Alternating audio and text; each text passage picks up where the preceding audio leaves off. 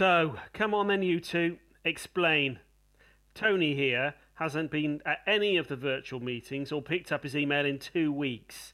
And he says it's all your fault, Andy. It's not my fault. Tony? Well, it started when I forgot my password a couple of weeks ago and I phoned up for a password reset. Which I gave him. And, well, I've had some difficulties getting back online. Explain. Well, it's the password. When we reset the passwords, it sets the new one as a set of 3 randomly chosen words. You say they're random. They're randomly chosen common English words. And we tell the client over the phone. And normally, everything's fine. And what's the problem? Well, take the first password. Diarrhea, Pharaoh, misspell. Yes. And you get 3 goes. Well, that's fair. How do you spell diarrhea? D-A-I-O-A-I-A.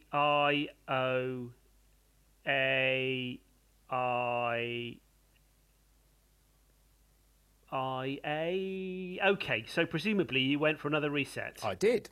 And I got their fair counsellor. That's fair. Fair. Spelled F-A-R-E. Ah, that's not fair. Then there was necessitate, conscientious, nepotism, then judgment, manoeuvring, overprivileged and malingering, upstart, backstabber. Come on, you two. This is childish. Do you know each other? Oh, yes. We go way back. We've known each other since school, haven't we? Oh, yes. Tony used to be on the team for the spelling competitions.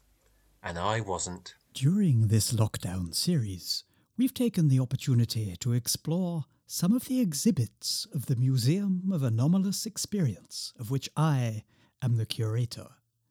Stories of love and loss, and of inexplicable strangeness. Visitors have confided in me that here within these labyrinths you can lose your sense of direction, your sense of time, and your sense of humour. Today you will be exploring the museum through this virtual tour. I am Dr. Robert Ancillary, curator, and I'll be just slightly behind you.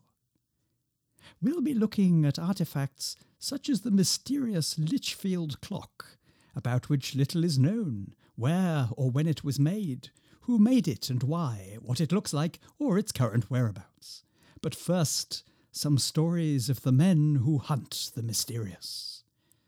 On September the 7th, 1943, Philip Parkinson set out from his house with a sense of purpose. He was going to measure Loch Ness. Loch Ness is the measure of how much something is like a loch. To his surprise, Philip found that Loch Ness had a Loch Ness of 1, being very much like a loch. This was puzzling to him, because he had recently measured Orford Ness, and found that Orford Ness had an Orford Ness of 0, whereas the nearby town of Orford had an Orford Ness of 1. So, when would someone around my age expect an effective vaccination? Your age? So, let's see. Phase 7, Phase 8, no. Phase 9, no. Phase 10? Ah, there is no Phase 10. No Phase 10? No. You mean... I'm afraid so. There was a mistake in the printing. It goes straight to Phase 11, which is when the dead are expected to rise from their graves. Not our usual scientific advisor, that one. But the PM wanted to keep it in, hoping for a boost in voter numbers going into the next election. Phase 12, Phase 13, So, Phase what I'd like is if 14. you could show me around the house as if I was a buyer. You know, point out the key features, and I'll do a valuation when we've finished. Well, you must call ahead next time. Give me a chance to run the dust around. So, how many bedrooms? 3 upstairs. And the stairs? Fell into the basement. This is the kitchen. Okay. All the usual things. A cooker, fridge. Wow, lots of cupboard space. Yes. Did there used to be cupboards in it? Yes, there did. And in there is the downstairs bathroom. Very nice. I like what you've done with the radiators, stacking them up like that. Now, are you fully solar now? Yes, it comes in through a hole in the roof. Can I see the back garden? Yes, through the gap in the corrugated iron there. Ah, yes. Barbed wire, I see. All round. South facing too. Lovely in the summer. Once you get over the smell. Shall we go outside? Oh. I see you've put down ornamental glass. Is it a window? Yes, it deters them. What's the market like at the moment? If I'm honest, it's a little bit down. What with the meteorite, the curfews, the riots, the dead rising from their graves. Oh, I see you've had the windows boarded, though. Nice touch. Yes, he's a local man. Was a local man. And from an environmental perspective, are you within 500 metres of a river or a graveyard? No. No problems with the neighbours? No. On that side, he's pretty quiet. Keeps himself to himself. That's a bit of a worry. Do the army still cover this area? No. Ocado? Oh, yes. The delivery vans get down the road much easier now there's no traffic. Yes, it's been a lot easier since they shut the hospitals. Yes. What a godsend. Although the state of the roads these days. Thank God for a 4x4. Seems like everyone left's got one now. Oh, sounds like someone got out of bed on the wrong side. Oh, don't worry. That's probably just Mrs. Bakewell. She's in her 90s, you know. Amazing. And we're in a catchment area for the school. How often do they come to catch them? Most weeks. Do you have children? No, not anymore. All grown up? Yes, that's what happened. Shall we go in? Yes. So, can I ask why you're moving? It's my husband's commute. All right. Where does he work? He's in construction. Oh, that's good. Fences, mainly. Yes. Is he in? No, he's at work. He's always at work. He never comes home. He literally never comes home anymore. Sorry, I'm so rude. Would you like a coffee? I'd love one, thanks. How'd you take it? With or without water? Without, if you have it. Oh, there's just never a clean mug when you need one. Ah, here we are. Here you go. Smashing. Suppose I'm lucky being able to get out and about for work. I tell you, if I weren't able to go about the same thoughtless process day in, day out, day after day, well, I might as well be a zombie, eh? Oh, can I ask, why did you choose our agency? Well, I think I saw your van at the end of the road, the burnt-out one. And I tried ringing the number a couple of times, and after about a week, someone answered. And I thought, Well, thank you so much for contacting us. Well, I'd be happy to act as an agent for your house. However, it has some unique features. I mean, it's the only one in the street with a roof. So I'd like to consult with some of the other guys. The other guy in the office, in the street outside the office. And if it's all right with you, I'd like to come back. If it's all right. if I didn't know better, I think you were after my body. No, I can assure you. It's far more likely I'll be after your brains. I thought as much. No, wait! That's not what I meant! I misspoke! I meant... Oh, dear. He seemed a nice guy, too. It's so hard to find a date during a pandemic. Hello? Is that the drain men? Do you think you could come over and have a look at me pipes? Daddy? Daddy? What are you building? This old thing, son. This is a belief structure. A belief structure? Yes, you see, for many years, our lad, I have found contemporary religion and philosophy wanting. Can you pass me that screwdriver? Why is that, Daddy? Well, for example, an omnipresent, omniscient God who chooses not to intervene in daily events is much like an imaginary dragon, largely unnecessary to the daily functioning of the world, whereas a God who does choose to intervene is either not all-powerful or not all good if he chooses to let evil exist. No, I mean, why do you need a screwdriver? Because deontological ethics keep coming detached from dialectical materialism. When will it be finished? Oh, I fear it will never be finished, Timmy.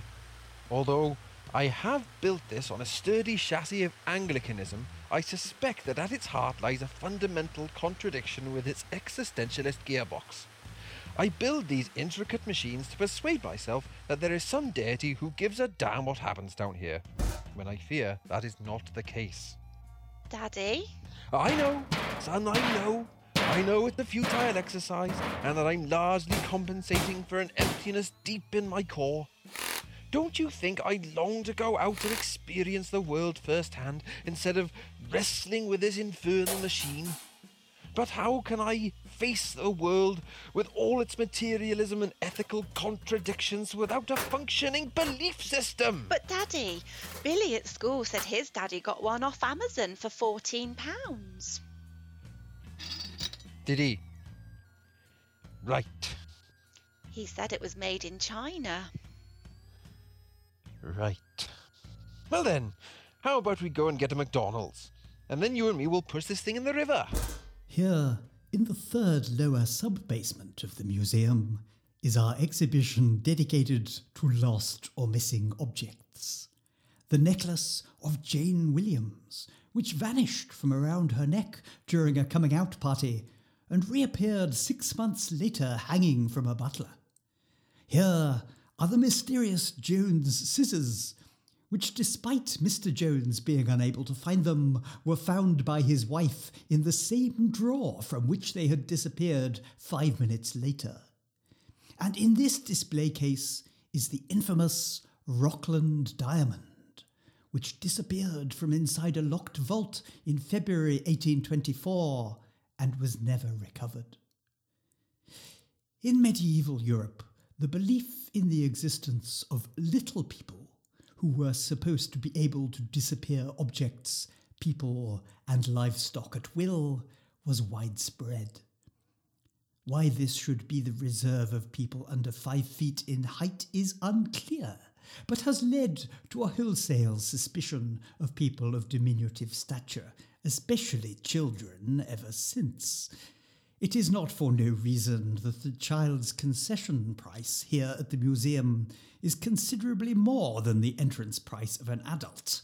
One must not only provision for the time spent cleaning chocolate-smeared fingerprints off glass cases, but mitigate against all manner of inconsequential trips and put railings around so-called dangerous spiral staircases, irrespective of the careful positioning of danger of death signs. And don't get me started on old age pensioners. You're falling into a deep sleep, a deep sleep. You're travelling through a long tunnel, a tunnel into time, and you feel yourself being drawn back to your previous existence, and slowly you're able to remember everything about your past life. I'm here with Belinda Bloxballs, a hypnotist. She's attempting to perform a past life regression on this young lady. Hello? Hello, Please tell me who you are. my name's Arthur Biggins. I'm a chimney sweep. You see how her voice has changed beyond recognition. Hopefully we'll be able to get some interesting period details. So please, can you tell me about your job? Well, I sweep chimneys, don't I? I gets me brush and I shoves it up the chimney, and I jiggles it about a bit. That's incredible. What year is it? Well, it's 1910. I'm on my way back to Cherry Tree Lane to do a job for that nice Mr. Banks. Ah, good morning, Mary Poppins. Yes. You're feeling very sleepy. And how many past lives will a typical individual have? Well, it varies. I've known some clients have as many as 10 or 12 that emerge over a number of sessions. It just depends on how rich they are. I mean, how rich their soul is. You're travelling back into the tunnel. No, not here again. And you're being drawn back into another life, a different life, and you're coming round again. Where is one? I am in the body of a weak and feeble woman. And who are you now? I am Elizabeth, Queen of England and Ireland. Wasn't your previous client also Elizabeth I? Well, the way this works, you see, the past lives are not bound by normal rules of time or personality. It's possible for lives to be out of sequence or have multiple souls in one body or even be in the future. That's very convenient. It's great being Yes, it queen. is. One will rock you. My face is all covered in white makeup. I'm just off down boots to get You're some feeling more. very sleepy again. For example, there are a very large number of Cleopatras, which I take as an indication of just how important a historical character Cleopatra was. But I think what's really remarkable is the depth of historical knowledge these past lives are able to provide us with. The other day, I had someone in here from the 15th century, and they were telling us things that even the historians didn't know about. Hello. Hello. And who are you now? I'm you, of course. What? Yes, I'm you. You see, I can be anyone in the past, present or future, so I've come back as you. Now, you're feeling very sleepy. No, you're feeling very sleepy. You're feeling very sleepy. It's almost as if she was No, in the you're room. feeling very sleepy. You're feeling What's very- next then? Item 342 is Statue of David. Good grief. I'm the sculptor. I have submitted my invoice. What am I looking at? Okay, what you're seeing here is the young David, rendered in marble, full of confidence, about to take on the champion of his opponents in one-on-one combat. The little guy against the giant with impossible odds. The little guy. Yes. It's 15 feet tall. 17, actually. The expense was considerable. On the subject of which? I thought it was going in the hall. A centrepiece for the Great Hall. The cost of the marble alone. The hallway, yes, on the sideboard, under the window. Under the... when do I get paid? Sorry, I am going to push the point here. Why is the little guy so big? Well, it's designed to be seen from below. There's little danger of that not being the case. Did you read the brief? Art is unconstrained by briefs. Which brings me to another point. The terms of my payment. He is unconstrained by briefs, or any form of clothing for that matter. Magnificent, isn't he? He is unclothed. I mentioned he was full of confidence. The finishing processes were very time-consuming. You will find them itemized on the invoice. He is a male nude, a perfect representation of the species. While administrators will age and wither, he remains forever in his prime, demonstrating the power of youth. The only thing he demonstrates is the danger of losing your locker key at the swimming pool. Look at his energy, his strength, and his vigour. I can't take my eyes off it. It's a bargain. Now, my invoice. It's surprisingly small. Oh, I'm glad you think so. Very reasonable. Not that. The gentleman's vigour. I was thinking of economy, saving on marble. So you thought you would deliver a giant? He is the little guy. A 15-foot tall. 17. A 17-foot tall little guy with no clothes on in marble. In the name of economy. Yes! Does he not arouse something within you? Mr. Sculptor, I have no more need of arousal than I have of this ridiculous ornament. Ornament? Art contributes more to your so-called economy than agriculture. I don't hear you refusing to pay for spuds at the market. Generally, there is more call for sustenance than massive titillating monuments. Well, I suppose the damage is done. The gentleman has indeed met the terms of the brief. I see no alternative but to pay this invoice. I remain, madam, your obedient servant. Would you care for first shout on the sequel? I call it David 2. No. Oh. One day, perhaps, I will have a whole marble universe. What on earth are we going to do with this? I can't think what Boris wanted with a statue of David Cameron in the first place.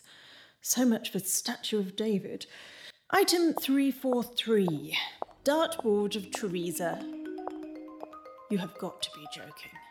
If you're lucky visiting one of these antique fairs, you might find a little treasure such as this squat number. Slightly over-elaborate, perhaps, faux Victorian and with some bad staining added in recent years. But enough about me. Let's see what crap our contestants have paid good money for. First, couple with incompatible tastes. Well, we've got some of the wreckage from the Roswell flying saucer crash in 1947. Wait! And now, kitsch enthusiast and boyfriend with zero sexual chemistry? Well, we found literally the Holy Grail. Is that a metaphorical Holy Grail? No, we think this humble drinking vessel may be the literal Holy Grail. I see. Did it take you long to find? It was on the first stall. And who knows what they might have uncovered if they persevered a little longer. Let's see what the experts think. Experts, saucer wreckage. Well, it's certainly unusual. However, it is badly damaged. We've listed it at £30. I see. Well, much as I dislike acknowledging that anyone else knows anything at all about antiques, I am contractually obliged to ask you for your opinion. Holy Grail. Not the sort of thing people want in their homes in these secular days. A few years ago, everyone was looking for this, but now I'm not sure there'll be a lot of interest. £10. Seriously, don't they teach you anything at university anymore? Well, you all right, Professor Gilbert? I'll be fine. Bad night is all. Hair of the dog. Want some? It's only gin. You'd think they might mention on an archaeology course that we've run out of archaeology. How can we run out of archaeology? They've dug it all up. I mean, we knew it was going to happen eventually. You can only go around digging things up for so long before there's nothing left to dig up. Hold that manuscript open, will you? Just need to check the location of the Iron Age village. It's very fragile. Shall I get some gloves? Cigarette? No, thanks. Should you be... I'm not going to last forever. Now, somewhere in this manuscript... Shit! Got a tissue? But surely there are things to investigate. I mean, your articles on the pyramids. The pyramids? All excavated, all dug up, laid out, photographed and packed off to a museum. The same with the Incas, the Romans, even the damn Druids. Especially the damn Druids. Watsman has been crawling all over the Welsh mountains for the best part of a decade now, and all he's found is a used beer can and a Glacier mint wrapper. Did this thing always have a cigarette burner? Surely somewhere like Stonehenge. Yeah, right. There are more ancient artefacts in my laundry basket. You do know it was put up in the 60s, right? Stonehenge? Yeah, just a way of stopping them widening the A road. Trust me, everything that was lost has since been found, and most of the stuff that's been found is fake. The only reason they put so-called ancient costumes in glass cases is so you can't get static shocks off the nylon. But how can everything have been found? Get over it, kid. It's all been found. All of it. The lost tribes of the Amazon, the lost city of Atlantis, the lost property office of Paddington Station, all found, mapped, photographed and displayed, spread-eagled in National Geographic. But even my mother's wedding ring has turned up. But it was behind the dresser the whole time. Still no sign of my father, though. The Spear of Destiny, was it in the storeroom of a supermarket in Cairo? The Amber Room? In the apartment of a little old lady in St. Petersburg? Noah's Ark? In a side street in Swindon Town Centre? It took a while for anyone to admit it. Its value as a biblical relic outweighed by 4 centuries of fixed penalty notices. Now, if you'll excuse me, I have to piss. But Professor, if there's nothing to find anymore, then what are all these people digging for? Hang on a minute, kid. Hey, Charlie, tell those guys to get a move on. I've got a cross-rail tunnel borer coming through this shithole in 24 hours, and if we don't get this Iron Age village buried by then, there's a serious risk they're going to be on time. Is there any of that gin left? You join me now on the 16th floor for our exhibition dedicated to ghosts and spirits. In 1959, Raymond Perspex, a local ghost hunter, decided to test the power of a ghost story to spread. He invented the story of a local preacher who had died by falling into a well. His story ran that his own imagined wife had been terrorized by a mysterious figure who repeatedly appeared at the place the preacher had fallen. To his surprise, not only did many locals claim to have seen the ghost over the previous decades, but he returned home to discover that he had been married for 6 years. Which brings us to the tale of the most haunted house in England.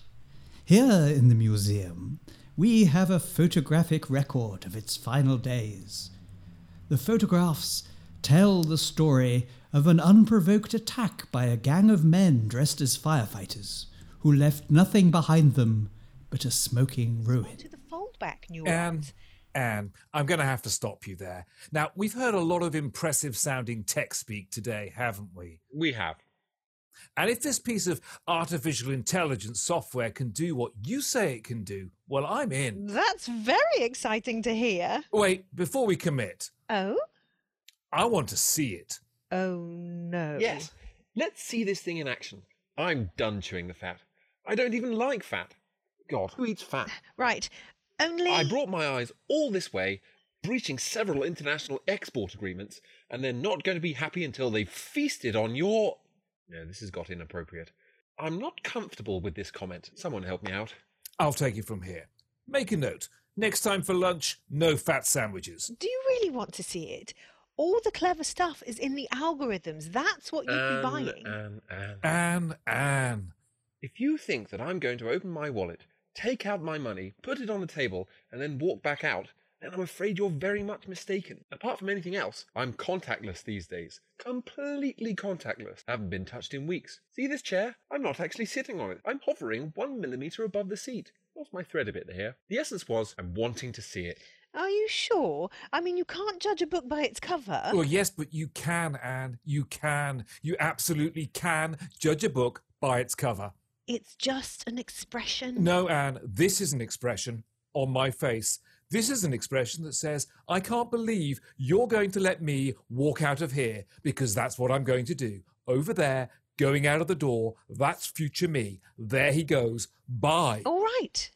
But it is a prototype, that's all. It's not intended as a finished product. Anne, it's all right. You're amongst friends. Oh, old school, hey? Over here, Chris. If you bring it round... Are you sure about this? It'll be fine, Chris. These developers are messing with powers they don't understand. OK, you're going to need to put these on. VR glasses, cool. No, really dark sunglasses. And here goes. That's one heavy laptop. It doesn't seem to be working.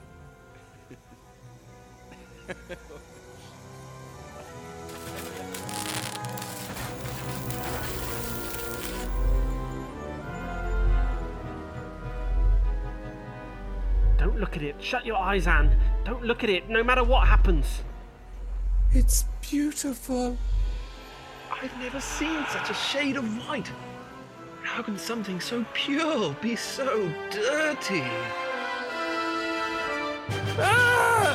My eyes! They're being pulled in opposite directions! The letters, they're so big and so small at the same time. The angels are playing Connect 4 on my brain. Can't look away.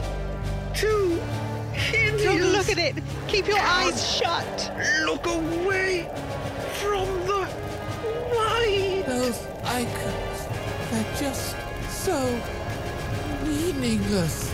It's all so empty. My life is pointless. Burning. Think my head is going to explode.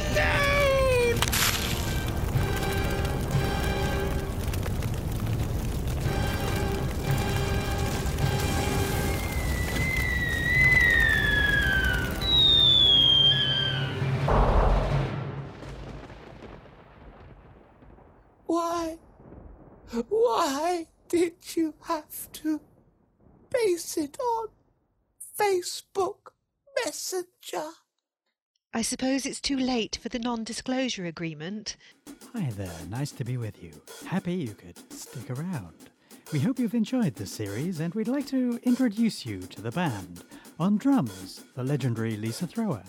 On overdue bongos, it's the Abominable Snowman. Nice beard. On bass, blink and you'll miss him, it's the Invisible Man. On time, it's the 8023 from Bristol Temple Meads. On economics, Mr. Andrew Fletcher. Stop, I've misread Keynes, I should have said Keynes. On mallets, it's Alex Olivier. On synths, Maria Finley. On fire, it's Willow the Wisp. On armadillo guitar, it's Mr. Matthew Nation. vocals from the Angels of Mons. On aggressive trombone, Mr. Harry Burt. Speaking in tongues, it's Robert Finlay. Lead guitar, the ghost of Sir Arthur Conan Doyle. Oh, Arthur.